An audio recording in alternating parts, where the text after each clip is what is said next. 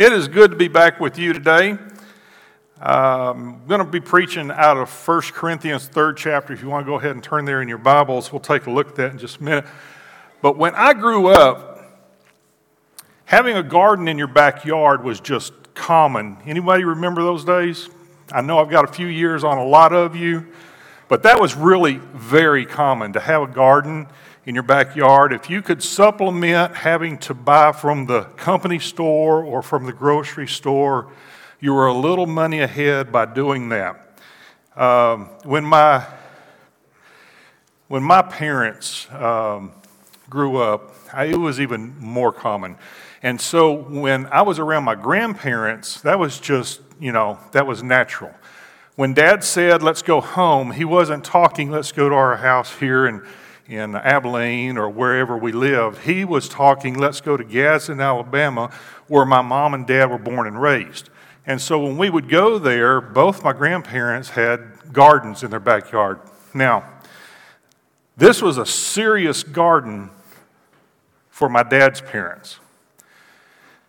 On one street, of course, it was a cotton mill down here, so all this was known as the Mill Village. You worked for the company, you bought at the company store, you know that songs and everything.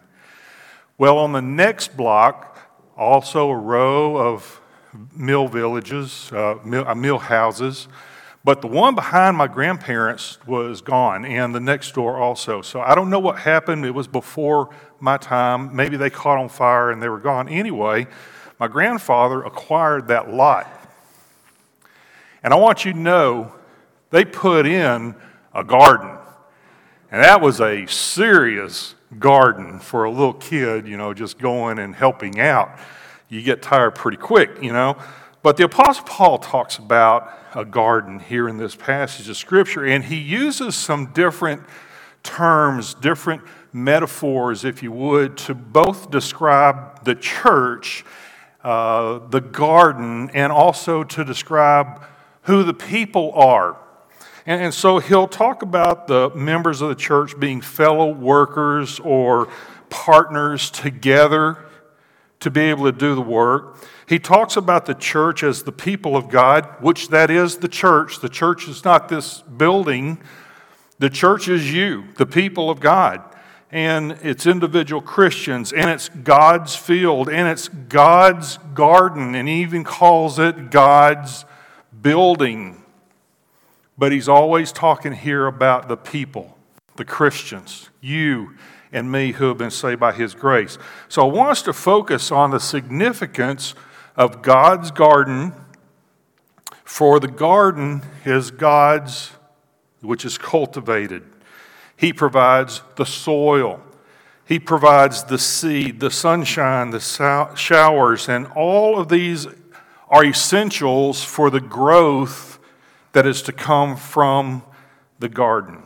When we read in 1 Corinthians, the 3rd chapter, beginning in verse 6, we see this, and the Apostle Paul is writing. He said, I planted the seed. Apollos watered it, but God made it grow. So neither he who plants nor he who waters is anything, but only God who makes things grow. The man who plants and the man who waters have one purpose, and each will be rewarded according to their own labor. For we are God's fellow workers. You are God's field, God's building. God has promised growth. And I've got to tell you right now, he has given you and me a responsibility, but he is the one who has promised the growth.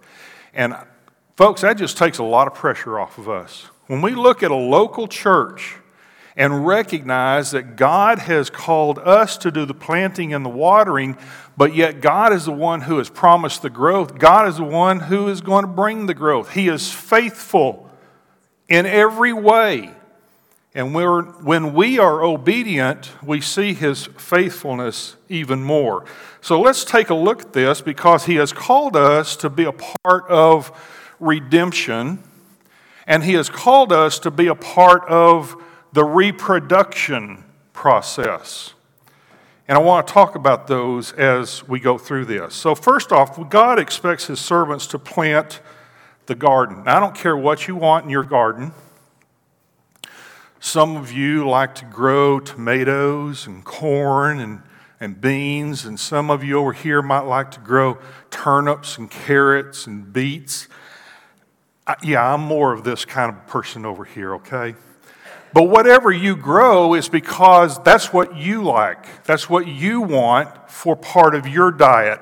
And in fact, when you give to others from your garden, it helps them to rejoice. It just brings joy to their lives when you bring something from your garden to them. My first pastorate, I tell you what, oftentimes we would find bags of food from people's gardens at our front door. Just surprise, surprise, and just day after day after day, and it was just total blessings to be able to receive that. It brought a lot of joy to us.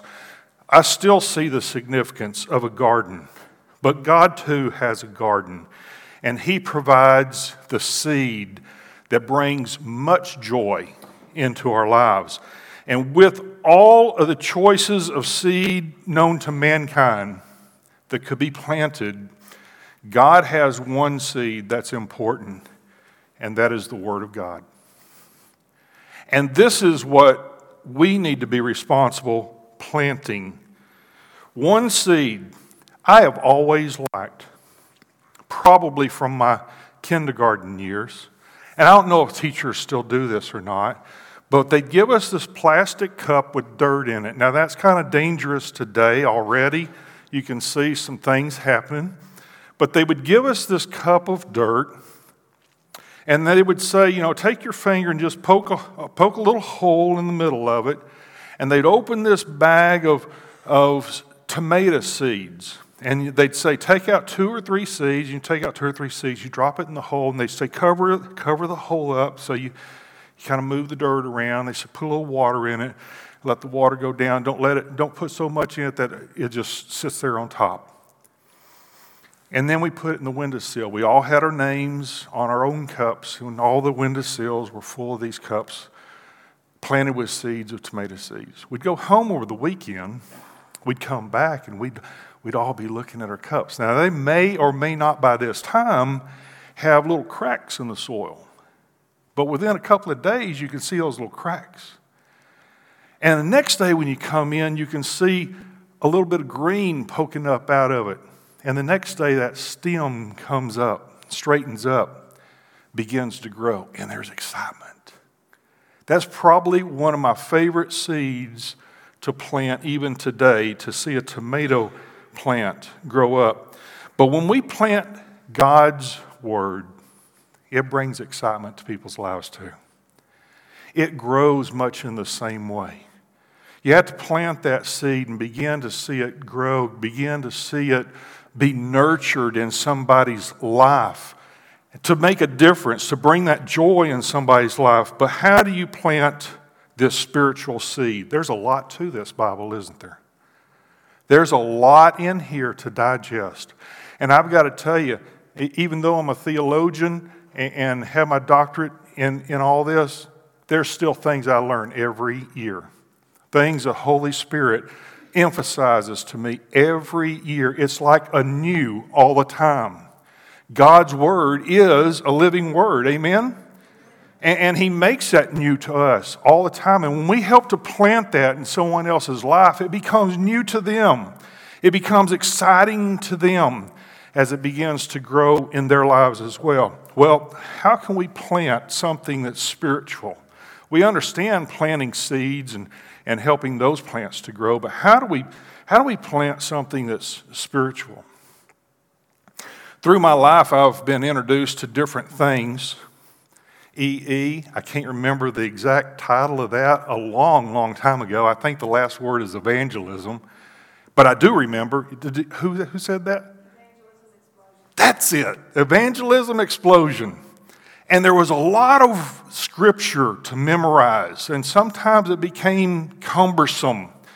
But I remember that was part of something that we learned and a way of being able to help plant this word in someone else's life. Around that same time, I was introduced to the Romans Road. Anyone know about the Romans Road? I love that one because there's only about five verses that we need to remember.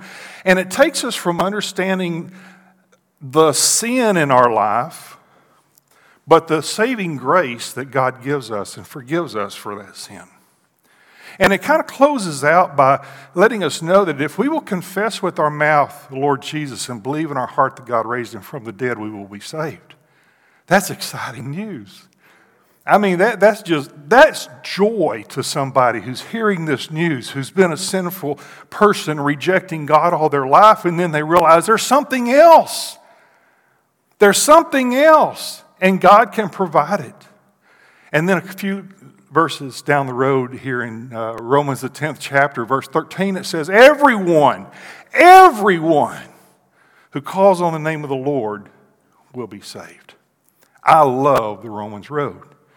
And then I think in my life, there was faith evangelism training, where FAITH all had a verse that was associated with it, and sometimes you would get FAT out and somebody would, whoo, hallelujah, I'm saved, and you get, forget the rest of it. But we sent people out in threes. And you could do ministry or evangelism, witnessing to people, whatever the situation called for. And when we come back, there's celebration time.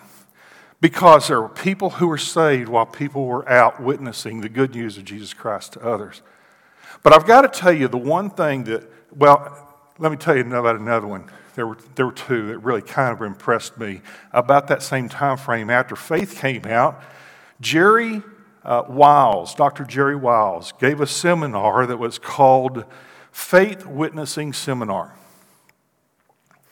And he had such a beautiful, smooth way of including the name of Jesus in any conversation.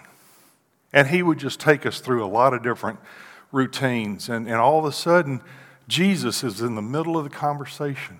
And once Jesus is in the conversation, you can quote a verse here or there. You can help somebody learn something. You can plant the seed. And that's what that was all about, planting the seed, the Word of God in someone's heart. And so it was just a smooth way of including Jesus in any conversation. Try it sometime. I mean, it's easy to do.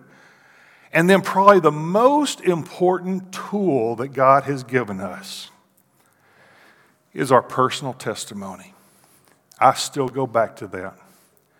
I still go back to the time when God saved me by His grace. How that kind of occurred in my life. I'm not the biker who, I'm going to just say a bunch of bad things here.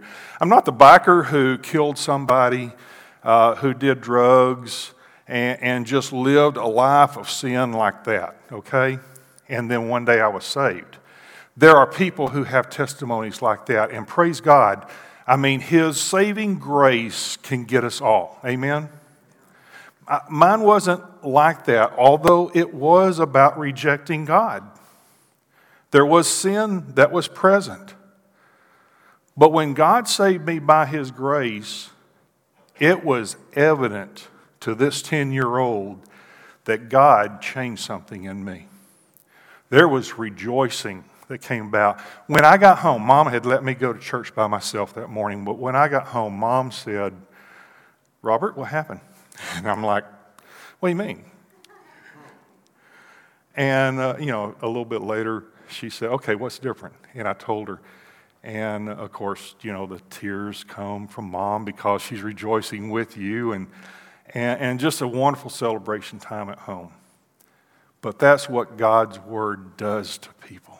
And when we can plant that seed, that's what God is telling us to do. He's telling us, hey, this is your part.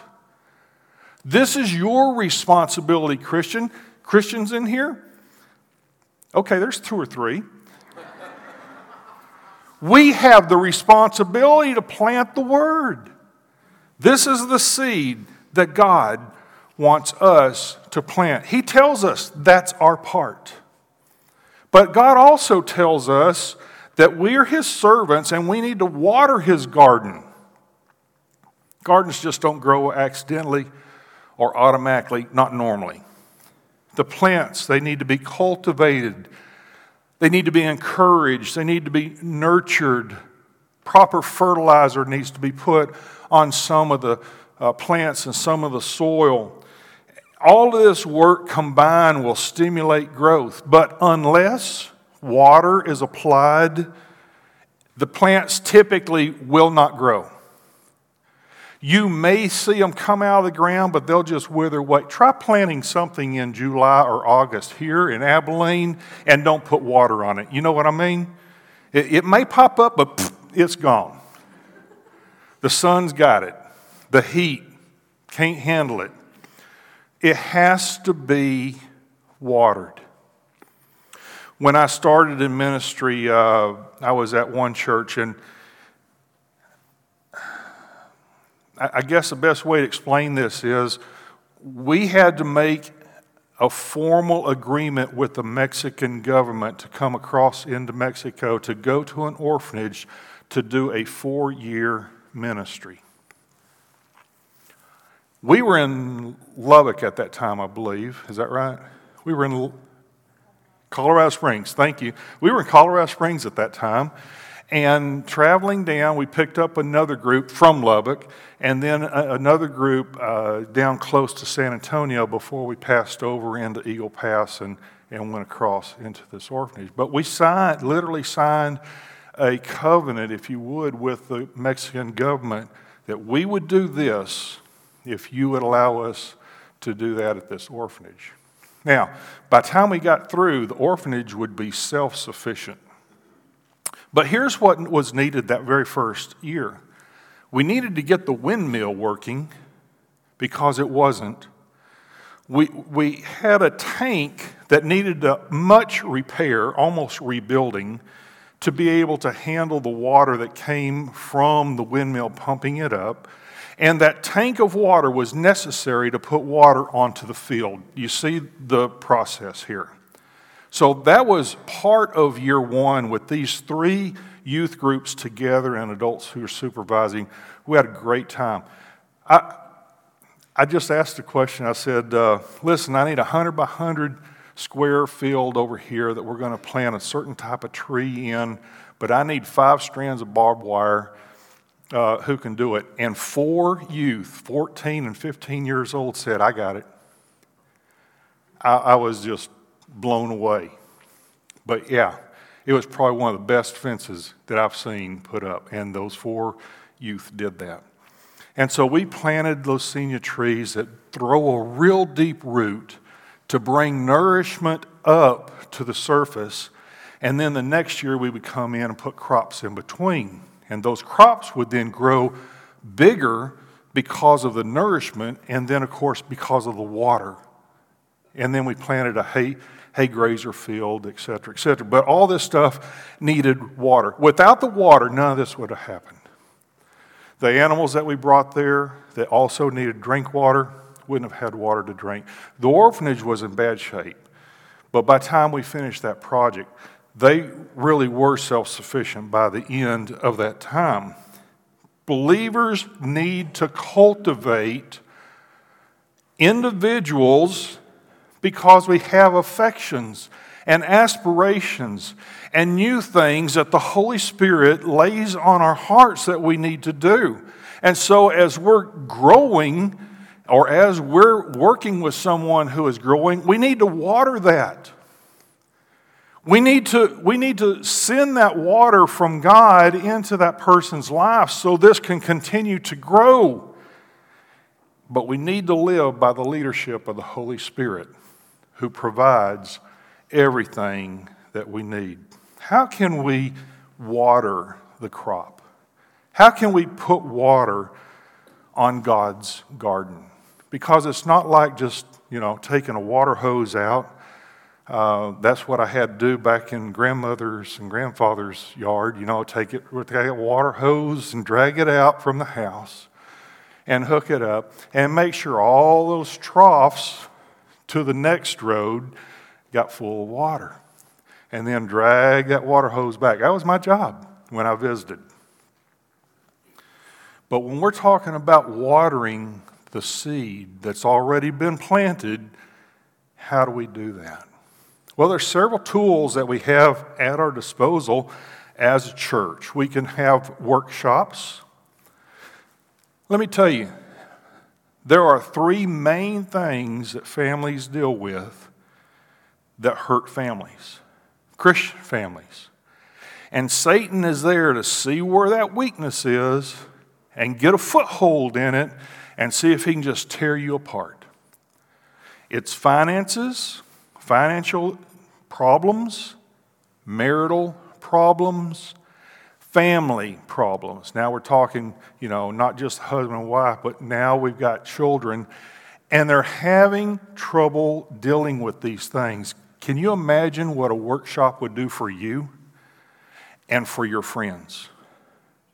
When churches reach out to provide workshops for things like this, and there are dozens of things that you can think of, these are ways of watering the plants within each of the Christians.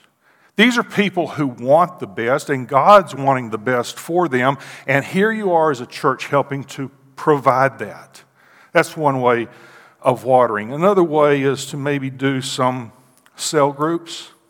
A lot of times on Sunday morning we have Bible study classes. Sometimes we have cell groups that meet on Saturday nights at homes.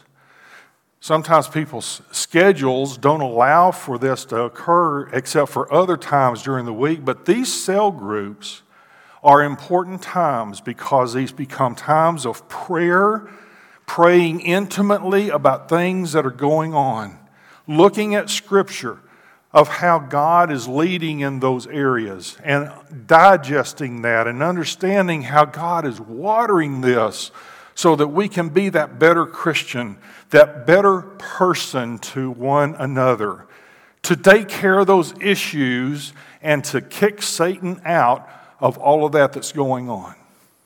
Amen? So a lot of times these cell groups, these prayer groups are very important. I was glad to see in your program you've got corporate prayer time. It's very important. And there's individual prayer time that is extremely important as well. Another way of watering the seed.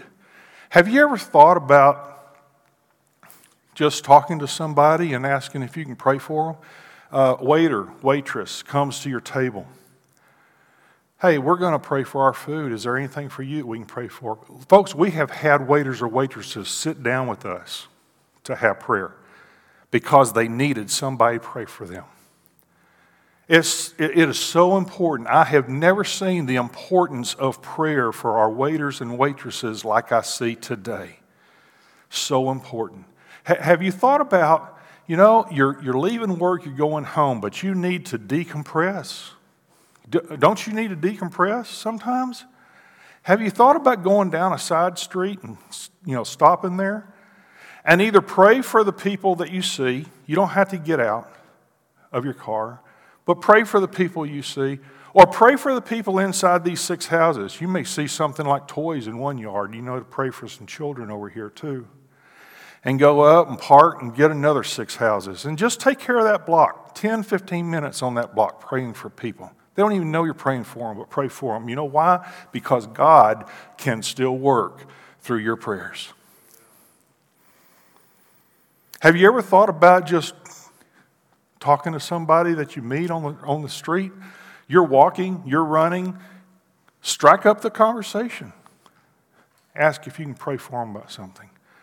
Or maybe even go door to door. And this has worked as well, that I've seen this happen time and time again. As a church, we have maybe assignments or something because we want to canvass an area and pray for people.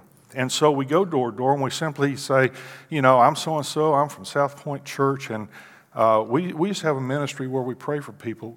Would there be anything that we could pray for you about? And then you write it down and you pray with them, but bring that back to the church so it's a group can pray for them. And it's a wonderful, wonderful ministry to have prayer. Let me tell you something else that's great in a church and continues to water the seeds that are sowed. Prayer walking the church. There are so many times that we come in the doors with the pressures of life, and we cannot focus on God. But what if we have people who will prayer walk in here, or down the class areas, or around the church building, or around the campus of the church, and prayer walk this area for God to kick Satan out of here? For God to take the pressures of life off of us when we come in the door. How many times do you think a prayer walking ministry like that will have an effect of watering the seeds that are trying to grow in people's lives? And you know what? Christian, the three or four of us in here, we're responsible for the watering. We don't have to be told by a pastor or by elders to, okay, this is your ministry, go do it. We ought to just be doing it, right?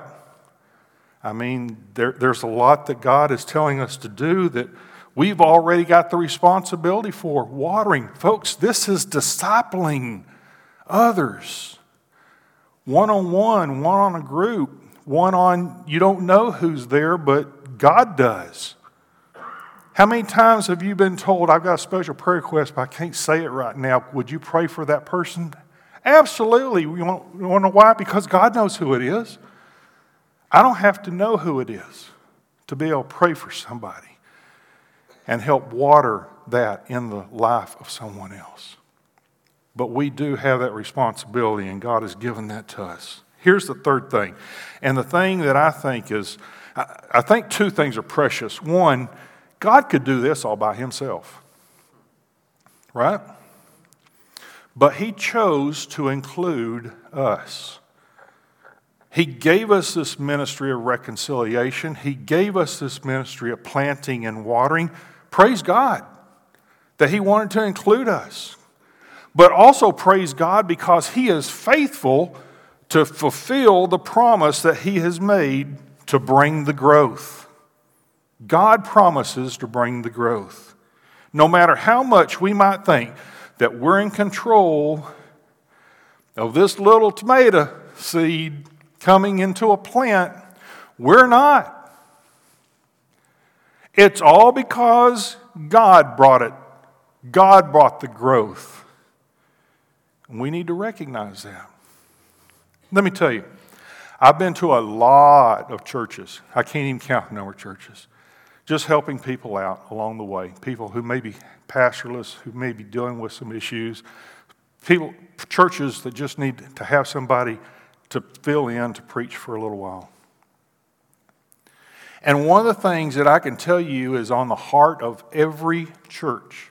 Not every member, but every church has this on their heart. Who's going to grow this church? They may be thinking back 20, 30, 40 years of their heyday when all the pews were full and they had to do 2 services or 3 services and they had building programs and whatnot. But now they have 10 or 12 people over here or 20 people over here. And their concern is who's going to grow the church. I had a pastor call me up. I had preached over at that church. I had trained their pastor search team. They did great. They called a pastor. Pastor had been there about 6 months. He called me up. He said, Brother Robert, I need some help. I said, okay. He said, can we meet? I got to talk to you. I said, sure. So we met together.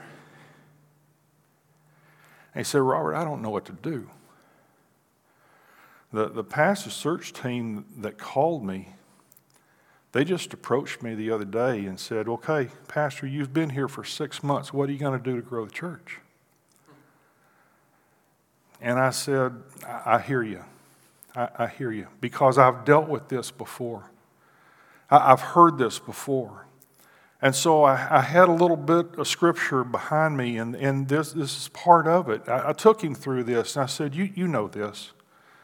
You know that God has given the people, God's garden, the responsibility of planting and watering, but God says he will bring the growth. It's not your responsibility to bring the growth. He said, I know, but I don't know how to answer them. I said, okay. And we talked about that for a while, and I gave him some suggestions that he could go back and talk to this team about. And the last I heard, things are going well because they really have a better grasp of this now. You know, that takes a lot of pressure off of churches, doesn't it? To know that we have responsibility for the planting and the watering, but not the growth. That's God's. And as long as we're faithful, He is faithful to bring that growth.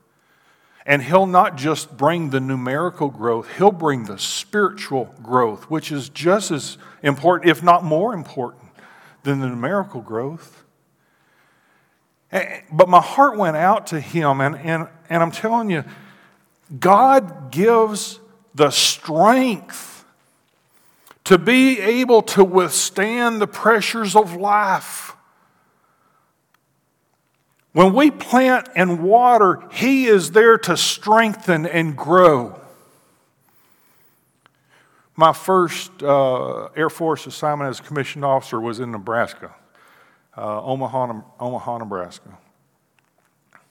I got to tell you, they have cornfields there like, I'm used to cotton, okay? And the wind blows and sand comes up in your face. That's what I'm used to. There they have corn. They have fields of corn taller than me. And I'm just blown away. And they'll lean over toward the sun. Or if a little bit of a breeze or wind comes along, they'll lean over some more. You know how it kind of gusts and lets off? And they'll lean over and they'll come back. And they'll lean over and come back. And if you get away from the traffic, you can hear all this crackling. Almost sounds like rice. What's that called, that cereal? Yeah, Rice Krispies. Almost sounds like Rice Krispies when you pour the milk on. And you hear that and you think, oh, no, it's going to break. No, it's not. God gave it the strength to withstand that, and that's just part of the process. And then you begin to see these big, long ears of corn that develop, and they're still sitting there bending and waving in the wind. And I don't know if you've ever gone in a field and picked some corn. I did during survival training, and okay, yeah, I ate it raw, but that was pretty good corn. And God made the growth. God did that. We get to reap the benefits of the growth that God provides. He is concerned for the church. The church was started through Jesus Christ. Amen? And He's concerned for the church. He's promised to grow the church. And we need to get back to understanding His promise. Because it's important for us to see God has a great plan. He's given us a responsibility, but it is His plan to bring the growth. I was reading back in the creation passage, Genesis 1, Genesis 2, and I didn't realize, you're not going to have this on the screen, but Genesis 1, each day that God created, He said, it is good. It is good. And you get this sense, it is perfect too, right? Not only is it good, it's perfect. This is exactly what was needed, and God created that. Every day He said, this is good. He put Himself into the creation of all that is. How could we think that He would not put Himself in what He has created as a church? You and me, the church, He has. By His saving grace, He gave us the Holy Spirit to dwell within. He put Himself into us, a new creation also. But at the beginning of time, we didn't understand this spiritually, but here it is. Anything that we read does have a spiritual context to it. I was turning to chapter 2 of Genesis and began in verse 5, and it said, "No shrub of the field had yet appeared on the earth, and no plant of the field had yet sprung up. The Lord God had not sent rain on the earth, and there was no man to work the ground. But streams came up from the earth and watered the whole surface of the ground. And the Lord God formed man from the dust of the ground and breathed into his nostrils the breath of life, and man became a living being." And you drop down to verse 15, and we see there the Lord God took the man and put him in the Garden of Eden, listen to this, to work it and care of it. God has put us into society as Christians. Although this is not our home permanently, this is where we are right now, and He wants us to plant the seed and water the seed so that He can bring the growth. What a wonderful thing that God has included us in. Amen? Redemption of mankind, this is a huge thing. Huge. And God wants to include us in what He wants to do. He brought us to become a church, His garden. In 1995, the Northwestern Wildcats football team, you're already laughing, had one of the most remarkable seasons in college football history. Prior to 1995, were the most notorious losers in the Big Ten Conference.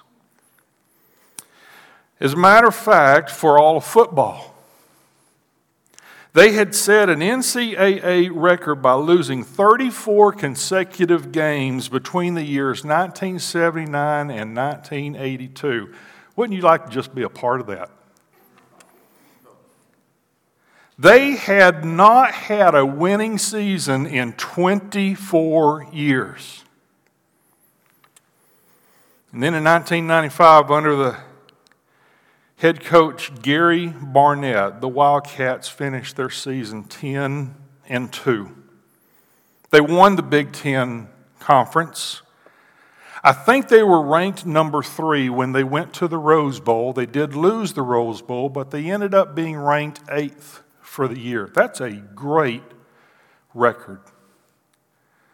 Coach Barnett received 17 Coach of the Year awards. 17. 1996 came. It was spring. And he had assembled his team together for preparation to the next season. And Coach Barnett knew that he had to fight the natural tendency of looking back at all these wonderful accomplishments for 1995. And so he called his team together in this plush auditorium, that kind of plush seats, and you know how some auditoriums just kind of rise up. And the Chicago Tribune magazine, Bognato, wrote this, and I quote, "As the players found seats in the gently banked rows of plush seats, Barnett mounted the stage and announced that he was going to hand out the awards that many of the Wildcats had earned in 1995. And as Barnett called the players forward and handed them placards proclaiming their accomplishments, the 70-plus players in the room cheered and chanted their teammates' names.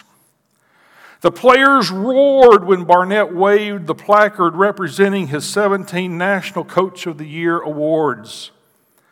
And then as the applause subsided, Barnett walked to the side of the stage, stopping at a trash can with a sign on it that said 1995.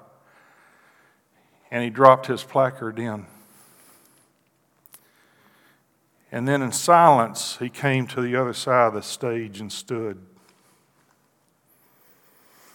As silence descended on the auditorium, one by one, the stars of the team dropped their placards on top of Barnett's.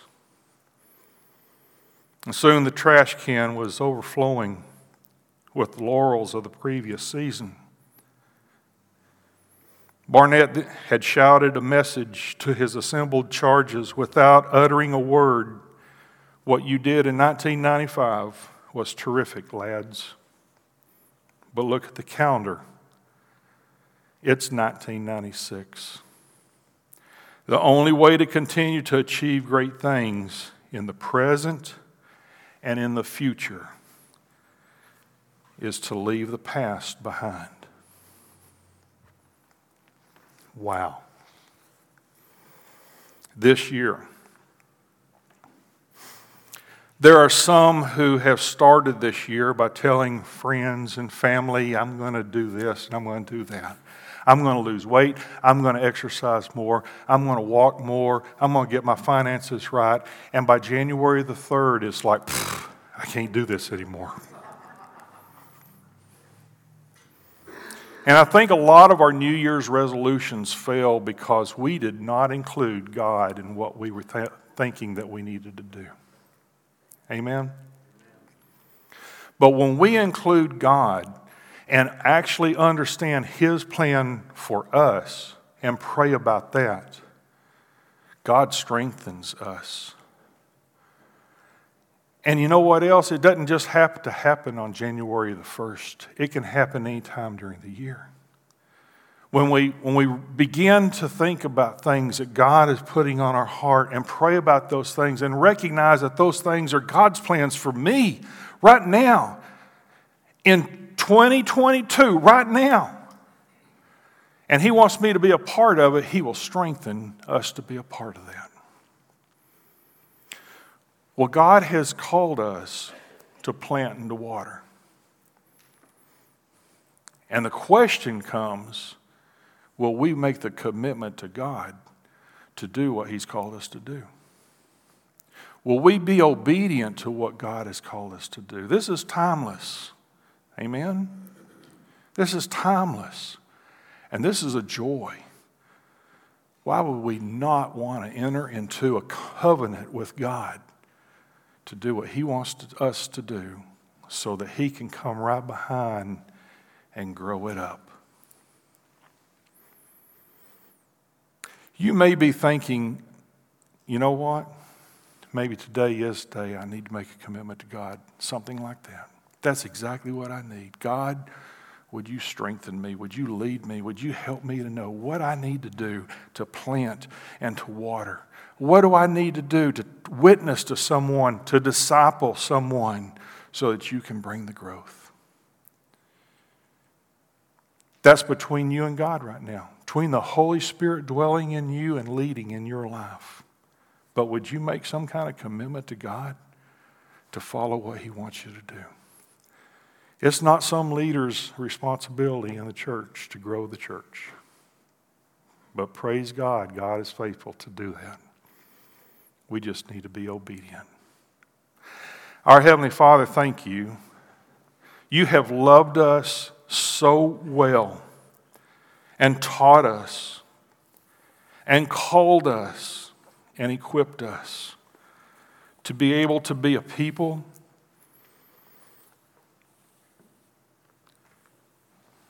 who will be a blessing to you.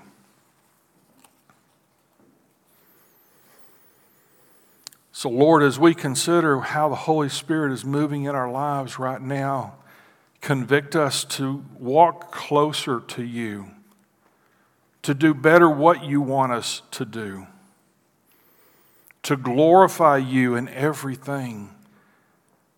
We can sing all the wonderful songs about your influence in our lives and how great you are, but if we're not obedient to you, it's almost meaningless. So, Lord, help us to be a people who do glorify you and exalt you above all else, and find ways to be able to plant and to water, to be able to witness and disciple. And may you be glorified. For it's in Jesus' name we pray. Amen.